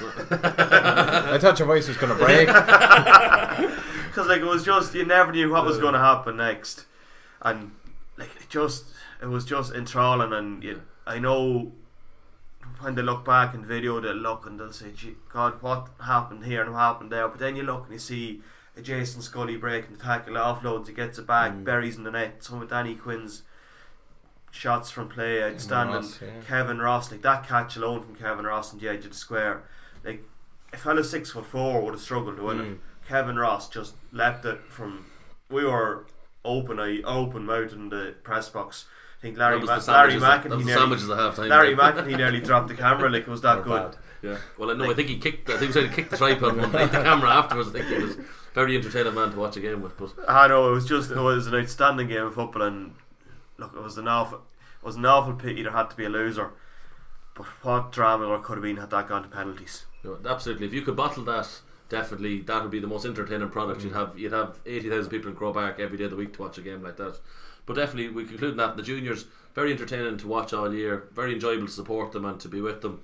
But ultimately, hopefully, a lot of them lads will step up to the next level, and if not, to come back and some of these lads will be playing junior again for me next year, and we'll support them. And we'll just say, if they score 37 points the next day, sure, they might get 38 the next day. Never know. Yeah. But definitely, we have to move on to the main event tonight, which of course is the Super 8s match. As David said 2 weeks ago, we are Super 8s. Thankfully, and I think we proved the fact that we justifiably were Super 8 football. The scoreline might sound a bit heavy, but it was a Donegal 9-point victory with 219 to 113. But Martin, we'll go to you first. Scoreline might be a bit it might be deceptive of basically how good the game was, and you were enthralled. All of us actually watched the game back. Yeah, absolutely. And when you're at the match, you get caught up in it. You get caught up with people around you. You get caught up in your own emotions and all of those type of thing that's going on at a match. So I knew I was going to be on this tonight. So I watched the game back earlier today. Yes, I did do my work just in case. I wasn't thinking this was at lunchtime, right? But I watched it back. 70 minute lunch. You let us 70 minute lunch. Like the performance, it was one of the finest performances in recent years. If it's if you go solely to a game and say the result is all that counts, well then, you don't quite understand football. It's a new era. And then one team is successful and everyone else has done nothing, and that's not fair. It's a new era, and I think the more games this particular team actually is playing, the better the team is actually getting. For long periods in the game, they had a huge amount of possession, great running off the ball up and down the field, and the very significant thing is they were a very young team. One of the youngest teams in the country. We'd 18-year-olds out there. We'd 20-year-olds. We'd 21-year-olds. This is very much part of the development squads. We started off the year, every one of us, all the supporters as well. If we could get to Division 1, what if we could get, as a father tenant moment, what if we could get this, or what if we could get that? So yes, we got to the team got to Division 1. Right, they got to the Super 8s. They went up to Donegal, a vastly experienced team. Lads they had some players on it who won All Irelands. I know it's a relative new team than that, but they put up a big display, and a lot of young lads. There were opportunities. We can't say there wasn't opportunities. They created an awful lot of goal chances. Some mistakes were made. But if you look at the overall picture, I think leaving, as you rightly said, the score, it didn't exactly do justice to the performance put in by the team. And I think the overall, what Andy McAdee and all those people are actually trying to achieve, I honestly believe they're going in the right direction. That's what I felt after what things. So that's what Jester was about. Unfortunately, there's no time to be sitting on our laurels. We're straight away heading for Croke Park against arguably the most experienced team outside of Dublin to play in Croke Park, because they're there every year in quarter-finals, semi-finals. But based on yesterday's performance, there's nothing to be afraid of. They can go out there and they can play their game, and it was superly entertaining, and it was hot. The atmosphere was brilliant. There was mascots out before. The piper was out, and everyone was cheering. And that, this, and we've talked about this before. Croke Park can sometimes be a bit of a graveyard, and it's not really much entertainment. But Ballybuffet was the epitome of championship football, and you kind of you're getting the atmosphere going. And I think, the amazing thing, I know you were there because I've seen you on the pitch and all that, but from 11:30 onwards, people were queuing to get into the ground. It's so brilliant for provincial towns to have all that colour the whole way up along from Stranola right into the town of Ballybuffet, and you're really part of something. You were part of 15,000 people at it, and I need to meet people who weren't at it. They really did miss. They missed out on something, and a great day, and I've seen the manager after the game out on the street, and I've seen him shaking people's hands and all that, and he knows what he's trying to achieve. We won't be defined by what happened in Ballybuffet. So look, at the future's bright. Absolutely. And you said there was a lot of colour that weekend. There was a lot of red, white and blue flags up along the road, but at least there was a lot of green and yellow ones. Never know what's standing in a lot of villages. I know what you're saying. Yeah, so it was a great weekend. That must be a club up that direction, isn't it? I thought you went from Roscommon up. How did you see that? Well, of course you were. Yes. The Meath team stayed in Derry, which was it was a good experience up there the night before, getting kind of focused in and all that, and it was good. But Davey, just on yourself, any thoughts maybe on some chances wasted? Maybe just say, for example, the Killian O'Sullivan fist pass over the bar at the very start of the game. At the time it seems like a great idea, but if he buries the net out of it there, you're setting up maybe the first half and the game. Yeah, he probably does. I'd be all in favour of getting an early score on the board, though. I think it's important, and I think he probably did take the right option at the time. I know if the game wore on a little bit and we were trailing, but and if we you needed to go, juxtapose it and compared to Paddy McBurty, well, look, that was a far more clear cut chance, I think, that and the angle and everything, and he was properly 1-on-1. To be honest, we did have other chances. I mean, the square ball is obviously one. Shane Mack goes through and blasts over when he might have got a goal. Brian McMahon had a great goal chance, great save. James Conlon had one, came off the upright. So straight away you're after talking about 5 or 6 goal chances that we've spurned, along with Mickey Newman's great penalty. So the chances were there, and at times we did kick some bad wides, so did Donegal, but it really just added to the spectacle, which was a fantastic game from start to finish. The ebbed and flowed. We showed unbelievable character, to be fair, to come from 5 points down to actually go a point up, to have the, I won't say audacity, but to go up to the home of the Ulster champions in such a fortress that is Ballybuffet, and to really put them on the back foot, and see the people, like Martin said already, around us in the stand, genuinely fearing the worst for Donegal. And look, we ran out of juice in the end, and Donegal showed their class, and they are unmistakably a class act of a team. But I think our lads can take so much from it. As you mentioned, the scoreline doesn't reflect the overall effort or the overall pattern of the game, and I think the lads will look at the bigger picture, something similar to maybe Cork on Saturday night against Dublin. Gave them an incredible game, lost by 13 points. Not a true reflection of the game, and I think we'll take an awful lot into it this weekend against Mayo. No, it's just certain moments kind of change the flow of a game, and is it a free here, is it a free there, and different things where you had a chance to score, you'd miss your chance, and all of a sudden Donegal will have 3 points on you when you should have had 1, so it's only like a 4-point turnaround. And Brian, just on that kind of thing, did you think there was any major incidents or kind of decisions, maybe second half maybe that kind of went against us, or not what I mean, like decisions that we maybe misjudged as players, like picked the wrong option or just had misfortunate events? Or look, we can all look back and say there was a missed chance here, a missed chance there. It's very easy when you're standing on the sideline and you say, why didn't the fella do this, why didn't the fella do that? You're under severe pressure when you're playing a team like Donegal. In my opinion, they're the team who are going to stop Dublin from doing the 5 in a row this year. I've said that all year. I'm not going to change my mind now. When you see them, I can't know if you say it the other way. I let it in. No problem. When you see them there yesterday, you're very good at that. Like they have a huge depth in their panel. Like they brought on a fellow who wasn't named to start there yesterday was Oran McFadden Ferry from Guido. He was outstanding for Guido in the Ulster Championship last year. A real man marker. He plays on the edge, but every man marker plays on the edge. Like he was put out there yesterday to do a job on Killian O'Sullivan. Killian O'Sullivan knew he was there at all times because he was just literally on his toes at all stages. A class man marker. He's the type of fella every team would love to have, but they hate to be playing against him because you know you'll get nothing off him. And yet Killian played really well. It was a fantastic battle between the two of them. Like they each had their moments. Killian scored 2 points, probably had his best game of the year so far, which is a great sign because you have 2 huge games coming up and there's one of your marquee players coming into form. That's the type of thing you want. Like I thought maybe one key moment, they had a kick out which I remember being in Croke Park in 2014 and Paul Durkin would just launch it as far as he could kick it. Neil Gallagher go up, flick it on to Ryan McHugh. Ryan McHugh would go on and lay it off to somebody and it was a goal. Very similar happened the other day at a crucial moment in the second half. Sean Patton, whose kickouts are brilliant. They've been pinpointed all year on the Sunday game by various analysts as the key thing in Donegal's game. Former Sligo Rovers goalie, I think it is, Declan Bonner went him at the start last year, got him back playing Gaelic football. He had his iffy moments in his first year on the panel, but he's really kicked on and he's probably the outstanding keeper in Ireland at the minute. Dublin fans wouldn't like to hear you say that, but Cluxton I suppose has been there so long. We all know what he brings to the table. There's an element of freshness to Sean Patton.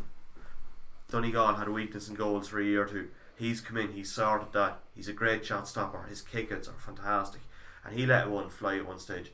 Michael Murphy went up, flicked it on. Who was there? Only Ryan McHugh. We've seen it before. We've seen it time and time again.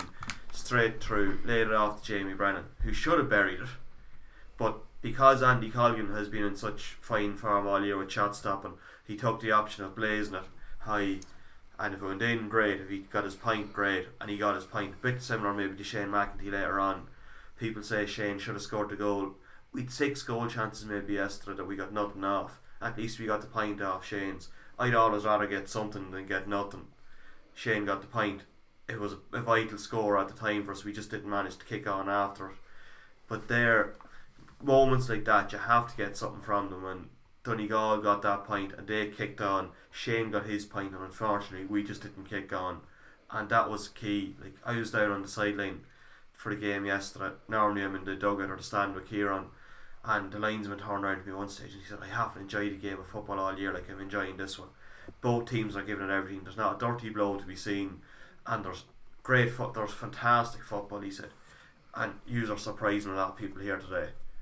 And the people are saying maybe yesterday, oh, there wasn't much coverage of the Meath game and the Sunday game. Great, in some ways great. We're playing Mayo on Sunday.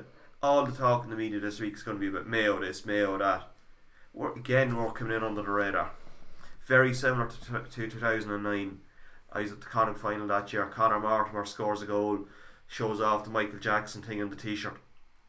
Coming into the All-Ireland quarter final that year was all about Mayo this, Mayo that.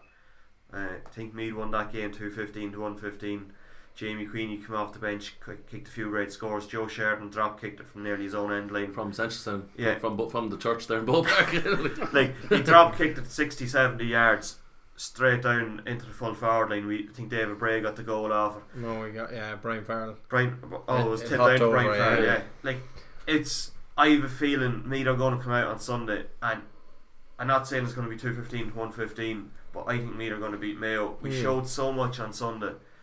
And Andy referenced after the game to a few different people that potentially, and maybe it was Colin Alley, your second game after taking so much of an effort to beat Clare, maybe took it out of you. Yeah, this is going to be game 3 in 3 Sundays. Mayo this will be, I think, their 4th week out on the spin. They had Armagh, they had Galway, they had Kerry, and they were poor against Kerry. So, and now they've made a Meath team who are coming in hungry, a Meath team who they don't know much about, whereas Meath know a lot about Mayo because Mayo have been on the road for so long. Division 1 final stages of the All-Ireland series. Like we've a an awful lot to see of Mayo. Mayo don't have a huge amount to see of us. I think we're going to surprise Mayo on Sunday. It'll be interesting to see, will it surprise? But just kind of one thing I've referenced a few times in the podcast is maybe substitutions, right? So the substitutions impacting the game, and it's something that actually Colin Nally referenced in your interview, Davey. So yeah, we'll have a listen. Colin, disappointing result in the end. Fantastic performance by the Meath team, but 9 points probably not reflective of the overall effort. No, it's not, right? It's very disheartening. Like as I mentioned earlier, and the same with the Dublin result. Doesn't mirror performance, but that performance was excellent there. Like for 3/4 or more, we were more than a match for the Ulster champions in their own backyard. So we have lots of positives to take out of it. They emptied our bench and all our bench made the spikes of intensity. They made a difference when they came in, and maybe our bench didn't make the same impact. So it's an area we'd have to look at. Is tired legs a factor? I know there was an extremely tough game against Clare last weekend, and Donegal have been resting up, so to speak, since the Ulster final. Do you feel last 15 minutes that might have been a factor? Yeah, possibly is. Like, and this is new territory to ourselves, but like we've been going relatively easy in training now because we kind of expected this.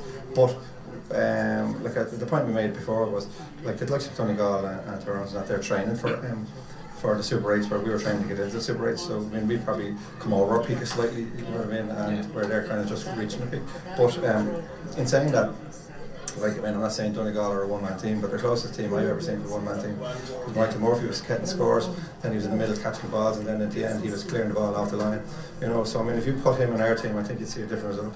I suppose the strength of character has to be applauded too, Colin. 5 points down at one stage, it would have been very easy, as you said, home with the Ulster champions, to just lie down and take a bit of a beating. Came back and actually went a point up. You must be pleased with that element. Very, very pleased, but it's something that we talked about and we've addressed. Like, you know, you've so much to get out of these Super 8s if you remain positive and if you prepare properly for it, and if you kind of say to yourself, listen, we have to get A, B and C out of this, you know, and every day you're getting new players in, Shane Walsh and James Conlon, they're learning more. You know, it's still a relatively young team, and to get this as sort of exposure, that's what we're looking at. So you know, so you have to kind of try to keep the performance element focused, and that's what we're doing all the time, focused. Now, we snatched a few shots in the end. We would have liked to kick the scoreboard ticking over a bit better.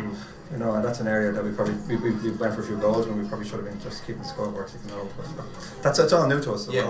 And I suppose next weekend, you know, it's Mayo and Croke Park, and that's represents probably a chance to redeem ourselves, or to get a result there and get back into the frame in the Super 8s. Well, what we really need to be doing is we need to be consistent in our performance against these teams, and if we can get a consistent performance against these teams, you know, you have lots of learning, and the lads are picking up so much for it. So that's the first thing, is we'll get home, we'll regroup, we'll recover, and we start focusing on what we did well here today, and we focus on Mayo, and we'll take it from there. Colin, thanks for your time. No worry. Cheers.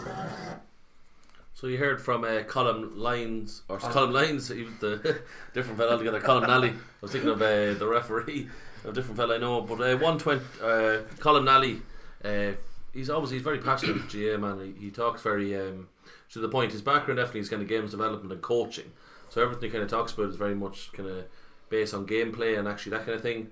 So it's interesting to see what he thought about kind of subs and different things about peaking at different times, and ultimately he talked about the one-man team. He kind of said that Donegal aren't a one-man team, but then he just said to himself, actually they kind of were. So it was an interesting point. But Martin, what did you think maybe the impact Michael Murphy had from start to finish? Well, I wouldn't in any way subscribe to Donegal being a one-man team. There's some excellent footballers, McGee at fullback is one of the toughest man, pound for pound, playing Gaelic football in Ireland, right? As you said, their goalkeeper, exceptional, right? So we've two already, and we're in the full back line. You can keep coming out the field. McHugh's performance, slow start, didn't really get into it. You know, it wasn't if Meath weren't watching him, they were. No. You know, they know his talent and they were watching him, but he was very strong, very quick. His normal game, getting the ball into attack all the time. You know, he reminds me of former Dublin great Paul Curran. This constant attack, you know, and you know that's what they did. So Michael Murphy, of course, we all know Michael Murphy. You know, but he's vast amount of experience. It's a home venue for him, front of his own crowd. You know, he's an icon. Even sponsored the mascot. Yeah, exactly. He's got the whole thing. He's an icon for the game. But despite all of that, his work rate was phenomenal, up and down the field. You know, and another man who lives on the edge. There was, you know, he did make a tackle that, you know, some would say, well, you know, round the neck, throwing that in the ground. You know, was that on the edge? Was it not? You know, but all good players do that. That's what they're out there for. It's a man's game, and they got stuck in. But no, I don't subscribe to the any theory No. that is a one-man team. But he's one man that you can't do without. That's Absolutely. That's what I always say when we use the word legends and all of that type of thing. Well, For me, a legend is the first player you mention on any team, the first player you put on your team sheet, and of course Michael Murphy would be the first player you would put on it. But overall, they were a very good team. But I think in many ways they didn't really like the fact that Meath were running at them. We were running at pace. Killian O'Sullivan, the amount of ball he had, possession 23 or 24 times. You had the stats, So that's a great amount of ball. We seen who he was. The lad that was on him, man marking him. But I actually think man marking a player actually brings him out. It motivates him more. This lad is going to be holding on to me the whole way. I'm going to have to perform. And I actually think, for a long periods of the game, Killian O'Sullivan had a great game. Yeah. He looked like he scored one great point. Really a motivational point at one stage. We were a bad luck. It didn't go over the bar. It just failed. Then it hit off. Our corner forward had a chance of a goal. The angle was almost impossible. These things are what definitely. makes You mentioned the word stats, and we always do a bit on the stats, and I think an interesting one. We come to the scoring again, and Donegal scored 65% of their shots, 21 from 32, while we scored 53, which is 14 from 26.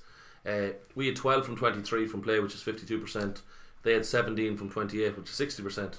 Donegal actually scored all their dead balls, 4 from 4, 100%, while we had 2 from 3. That includes a penalty, 66%. So I think the standard of the shooting, Brian, for example, Patrick McBurty getting 1-6, and Andy once or twice we get frustrated that we kept getting caught on this that had to do with they would loop around off the shoulder, bang.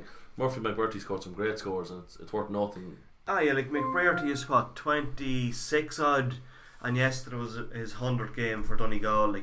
For a fella of that age, of that experience, he came onto the senior team as a 17-year-old and was very impressive. I remember in 2011 he was taken off in the quarter-final against Kildare early on, which, looking at it on the telly and from talking to Donegal people who were at the game, they felt it was a harsh decision because he was getting on a lot of ball, and he has just developed and developed and developed. He missed last year after doing his cruciate ligament, and he was the difference probably in Donegal not getting out of our Super 8 group. He's back this year. He slowly, during the Ulster Championship, was just getting better and better with each game. 1-6 yesterday. I thought his right foot was just for standing on, but there was one ball came back out to him yesterday. It was miscontrolled. He picked it up and he just popped it over from about 30-35 yards out with his right foot, which I didn't think he could do. And it just shows, I would have always said, if you can turn McBrearty onto his right foot, you have him. But he's developed now and he can kick points off both feet. He's just a class act. 1-6 yesterday, that is outstanding shooting. And he's a free taker who's so reliable. He's one of the best forwards in the country and has been for quite a while. Realistically, and McBurty getting that 100th appearance, all the crowd, they really did show their appreciation for him, and he really is an excellent player with such a young. He's only in his mid-20s, isn't he? 25, isn't it? Yeah, and he really just shown that to be an excellent player. But just going to come to you, Davey, on the scoreline. Obviously, the frustrating part will be at times in the first half we actually kept Donegal scoreless for actually relatively long periods for a team like them, about 8 minutes. I think on 2 occasions pretty much 8 minutes, so 60 minutes of the game. First half they didn't score, but I think the most frustrating for us is we got our last score approximately about the 24th minute. So the last 10 minutes we had our 16th score, and that was our final score, while they had 17 scores at the same time as we had 16, but they went and got 25 scores.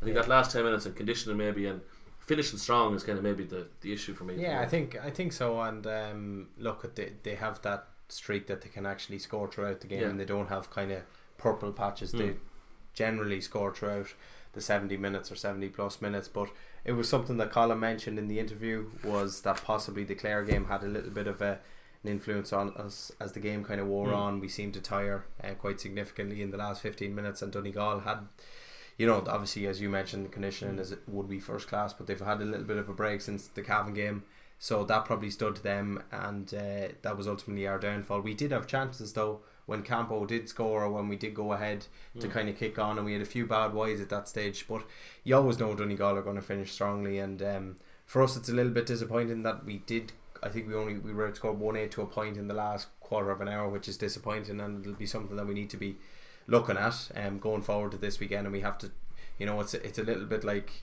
Cork the other night, as I said before. You're going to have to play for the 70 plus minutes. You can't just play for 50-55 minutes. It's not going to work, especially against the quality opposition. The fine margins against the likes of your Donegals, Dublins, they'll punish you. Like Conor McGill gets a little bit under the ball. Could have been a free. I think Derby-esque, wasn't it? It's cute corner forward play, and generally you get away with that kind of thing. Little nudge. McGill was honest, went for the ball. McBrearty gets in, still no gimme. It wasn't an easy finish. He made it look easy. That's what the likes of, Martin's already said that they're not a one-man team. Clearly not, because McBrearty is every bit as good as Murphy in that sense. He's a fantastic player, and as you said, only 25 years of age. These type of lads will punish you at that level, and that's where our lads will learn. We have to be playing these kind of teams on the weekly basis, which we're going to be, and I think it's only going to stand to us in the long run. Absolutely. And just kind of as we finish the podcast, we've an hour and a half done. We're just going to kind of go through some of the players. We want to kind of nominate we're going to say maybe the best back, best midfielder, best forward, maybe, and pick our player of the match.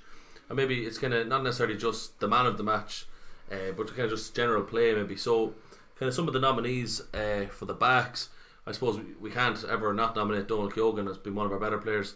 Maybe Keogan, Lavin and McCoy maybe as three of our best backs. Maybe Martin Few. Just maybe kind of one or two lines on the players to see which one do you think was your best back on the day. Yeah, it's very hard to say. Our half back line were trying to move forward fairly quickly if Harnan and things. Sometimes we had to follow, the backs had to follow their players out the field and things like that. I thought Lavin, he's a very good man mark, hence he hasn't missed any of game time playing for me this year. Donal Keogan, but what can we say? The man will put his head in anywhere and will try anything for his team. Brilliant footballer.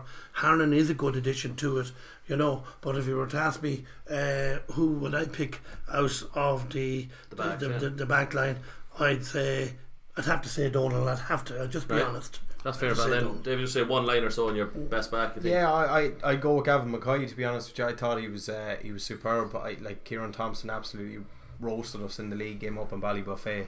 Didn't get a kick against Gavin McCoy on Sunday. I thought he was superb. He's been consistently good since getting into the team, forcing his way back into the team, and he's not going to be put out of the team now when he's playing. But as Martin said, look what you can. Donal Keogan doesn't have a bad game. Seamus Lavin, excellent.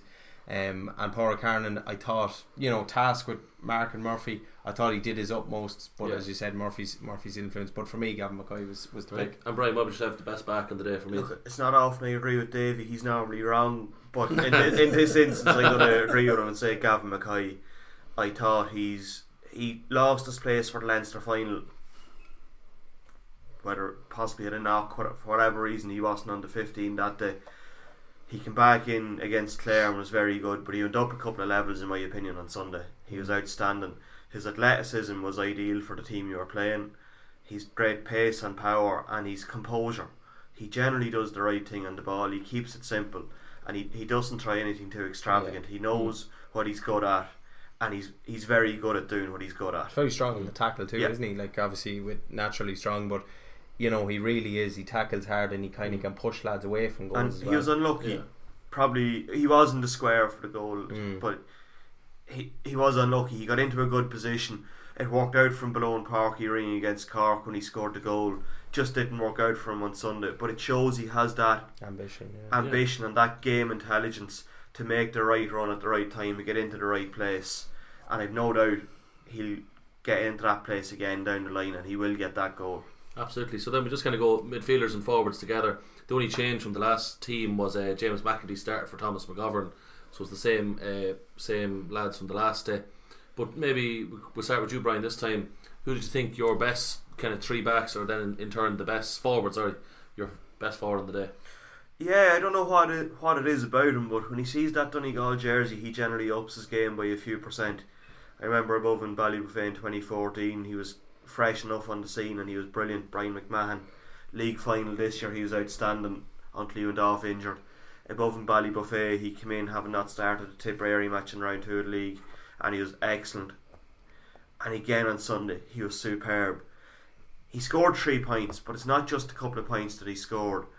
his work rate in the half forward line, his intelligence on the ball, he just does the right thing, and he's a thorn in the Donegal side. They haven't found a way of getting to grips with Brian McMahon yet, and to me he was outstanding yesterday. Absolutely. So Mark, we're just told up yourself, who did you think was the best forward or advanced player we had? It's funny, again, as I said earlier, when you're at the game, you don't see it really the way you should see it. Depends on your view and all of those type of things. And looking at the game then today on the TV, I didn't realise the huge contribution Brian McMahon made, and Brian is correct in saying that he actually had a fantastic game. But the X factor, it's very hard to get away from Cillian O'Sullivan. Sometimes he really has something about him. He started off very well. Some would say he should have got a goal. I'd be happy to get a point. First touch of the ball, get a score, get the scoreboard ticking. Great start. He was man-marked by one of the finest up-and-coming defenders in the game. He had a lot of possession of the ball. He kept running them. If there was any criticism, I think sometimes when he gets himself into a little bit more space, if he took the shot himself, at the goal, I know he worked very hard at kicking the ball and all that. I have seen him in Dunganny and all of that. But in terms of, Brian McMahon had a fantastic game. I think James McEntee worked very, very hard for the team as well. For the first 20 minutes, our full forward line might have even been in a control of a very strong Donegal full back line. But when you add up the whole thing, I still think that it's not our best forward. We're not talking about who's our best forward or who's our best defender, but I just think that probably the biggest impact of the day. I think Cillian had a big impact in a lot of decisions. Even what Donegal made, they kept a very close eye on him. As you see, the crowd, roared and shouted every time he got the ball. They booed him, and when the opposition's booing you, you're doing something right. Yeah. So, in terms of the X factor, Cillian O'Sullivan. Absolutely. So, Davey, yourself, your most impacted or whatever forward player. Yeah, well, I shared the opinion of the two lads. I thought I find it hard to split Brian McMahon and Cillian O'Sullivan. I thought from the start Cillian O'Sullivan set the tone. First drive and run, cut inside, got the fisted score. Really strong ambition to run at the heart of the Donegal defence, and it's something that we probably didn't associate with Donegal, that they can be opened up, and when teams do run at them, that they can get joy in. Cillian O'Sullivan, time and time again, whether he was on the sideline, whether he was through the middle, whether he was carrying the ball from defence to attack, he was the one for us that really did carry the ball hard and strong. He came off and he nearly couldn't walk. He literally put every ounce into it. Brian McMahon the same. I mean, something that he hasn't done all year was kind of kick scores, and he kicked 3 fabulous points. One, under the stand outside the right boot towards the end of the first half, key score just to keep us kind of in it at that stage. Really impressive. James McEntee again, he hasn't been the same player that we seen earlier on in the league, purely because of the injury setbacks he's endured. I thought Sunday he was outstanding. He really was a force going forward, but also tracking back, and Donegal's runners are so strong coming from the defence to the attack, and James was a key asset in intercepting a lot of that, but also kind of driving at them going the other way. So I find it hard to split the three lads. I think probably Cillian and Brian were the two outstanding forwards we had in the day, but James McEntee was very good as well. Absolutely. I suppose probably Cillian and Brian probably played as out and out attackers. Yeah. James acted as a link as well as that, and probably that's not as eye-catching a role in many aspects, and that's absolutely. It's a key role, but it just doesn't catch the eye to the same extent. Then where Ethan Devine started at number 10, he played between the two 40s. So his role was slightly different. So he seemed to pick up Murphy when Murphy drifted out. A lot, and that's what Martin said. When he did come out around midfield, Devine was the one that was kind of tasked with picking him up there. Yeah, because the kind of traditional positions, I think that's kind of when we're not talking about them being cornerbacks and wing backs and such. You've assigned tasks and roles and responsibilities as opposed to being the number 10. The number 10 can be a lot of different things at different times. But then the last question, and if you've had 2 lines there, you only have 1.5 or half a line now, is maybe the impactful subs. So the subs that played were Thomas O'Reilly, Derek Campion, Adam Flanagan, Sean Curran, Graham Riley and Shane Walsh. So just saying, maybe just for we'll go Brian first time, just did any of the subs make an impact for you, or what did you think of when they made? Something I was really impressed with Shane Walsh when he came on was the unglamorous side of the job, which he did to great effect. There was twice in particular where he made 60-70 yard runs flat out back to get a tackle in defence. It's not something you automatically associate with a full forward or a corner forward, but he showed great hunger, and it's that kind of attitude that will see him develop and hopefully prosper as a Meath footballer as time develops. Davey, any impact to the subs or any comment on the subs? Yeah, I like Campo. I think he's a great player with serious invention, and he has that unpredictable nature to his game, and I think he's box office, to be honest with you. I think when he plays, he does things that other players would only dream of, or they mightn't even nearly be afraid to do. Yeah. Sometimes it works, other times it doesn't, but that's what makes him what he is. Kicked a great point. I think I was just delighted to see him because he hasn't got as much time as I would have thought he might have got for the championship compared to what he did in the league. He was our best player against Donegal and Ballybuffet in the league out. The ice ball. Yeah, in the ice ball. I think he kicked 3 or 4 points that night from play. And he's a player with a huge future, I think. Absolutely. And finish up with Mark, with you on the subs. Any comment on the subs? Yeah, there's no doubt. Look, have a go, Campo. That's the way I always look at him. He'll catch the ball, he'll have a shot, and that's the way it is. But lads, to think of senior football at this level, that we brought in an 18-year-old, that says an awful lot for the Nafina lad. Impact subs. He is from my parish, but he's brilliant. Outside of all of that, they're two lads. Be fairly proud to have those on the bench, and there's great futures for both of those. They look the size, and when you see him on the sideline up close, he looks a man already, and hopefully the boys can develop. So that's kind of finished with the senior footballs. We're on the last agenda, which is AOB. Any other business? Anyone like to chirp in? I'd probably just chirp out. 2 things there. Just first of all, a quick update from the Brendan Davis Cup. I know the Hurling lads will really be interested in this one. Good stuff. Dunboyne have a narrow 1 point lead at half time over Kiltale. It's Kiltale 1-5, Dunboyne 9 points. Just then, when Shane Gallagher was requested by the referee yesterday to vacate the playing surface, ordered off, I think is the word, isn't it? you don't have a choice. He really got a really hot reception from the Donegal supporters, as you do. Meath of Kerry and Navan in a couple of weeks. Ballybuffet yesterday was a bear pit. The atmosphere was intense. Meath of an opportunity, Meath supporters in 2 weeks' time, 2.5, 3 weeks' time, to replicate that in Park Tailteann against Kerry. You have Kerry coming to town, the glamour boys at the GEA, your Cliffords, your O'Shea's. Make it a bear pit. Give the Meath team that day your backing 100%, whether it's to qualify for the semi-final, which hopefully it will be, whether it's just to put in a huge performance. As Donica Boyle from Off the Ball tweeted yesterday, or sorry, not Donica Boyle, Tommy Rooney from Meath Hill, clubmates, different media outlets. Meath are going to, in the next 8 months, he said it before the game, play more Division 1 teams than they have in the last 8 years. It's huge for this team's development. Yesterday will have been huge for the Leinster final, will have been huge for it, even though people say we only scored 4 points. But look at the positives, look at the defensive display we had that day. We have a chance now against Kerry, when Kerry come to town in a few weeks, to really get behind the team. Loud, vocal, get the crowd in early. Like Donegal, as Martin said, they're queuing for half an hour before the gates open yesterday to get in. We have the chance to do that against Kerry. Make Navan a fortress. Get the crowd in, get behind the team, be the 16th man. Absolutely. Anything for the 2 lads? Anything AOB? Follow that. Well, yeah. Sorry, Mark, no problem. I'll let the guests finish, so I'll go on that. But I believe there's a movement on in Meath football. I really do, and I would like, and we're always, every one of us here, all 4 of us, week in, week out, even day in, day out, we're asking us to get in behind the team. We've all posts on social media or whatever media that we use. But we genuinely believe that. These lads are training since last October, 5 nights a week. They've had to make sacrifices unbelievable to wear the jersey. I do believe there's a movement. Andy McEntee and all of those people, they're all part of this movement.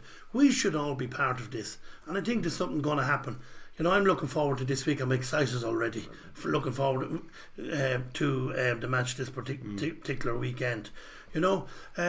I just want to say, thanks to the lads here, Kieran and that, for all their help during the Leinster Championship and all of those particular matches with programmes and all of those teams and all of that. So we appreciate that.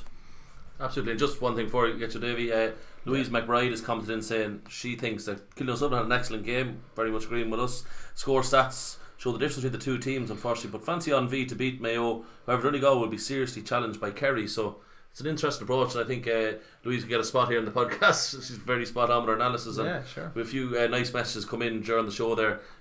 Thankfully, none of the lads went to slate or something like that, so we mustn't be doing too bad a job. So Dave, we'll give you a chance to come in. Sure, I'll just finish. We have a cup ongoing at the minute out in Cortown. It's the Johnny Henry Memorial Cup, inaugural cup for Johnny, who passed away, Great Gale, this year, and it's ongoing at the minute. The round 1 game is actually going on right now. It's between Minalty and Drumbar. So hopefully got no text. Hopefully they haven't skinned the heads of each other yet. And I'll get out and see it. And we nearly went a podcast with me saying it. Yeah, a bit of flaking. A bit of flaking, of course. But no, it's a great competition. 8 teams in the Super 8 format, 2 groups of 4. So look, with the championship back, we'll probably have to put it on hold for a while, but we will get a run off this year, and it's a great incentive for clubs to play football. No, absolutely, and I think it's kind of a bit now. Like, see, normally when Finn had the podcast, Mickey he can go back and put in the music, and he's got this kind of legendary kind of go at it. So we're gonna have to we're gonna put the music on, and we've got 25 seconds to do something kind of interesting now. So we have to it's been me, it's Kieran Flynn, I'm the host here tonight. Brian Kelly me right, Dave Briss me left, Martin Haller me left. Been a pleasure to host the We Are Meath podcast tonight.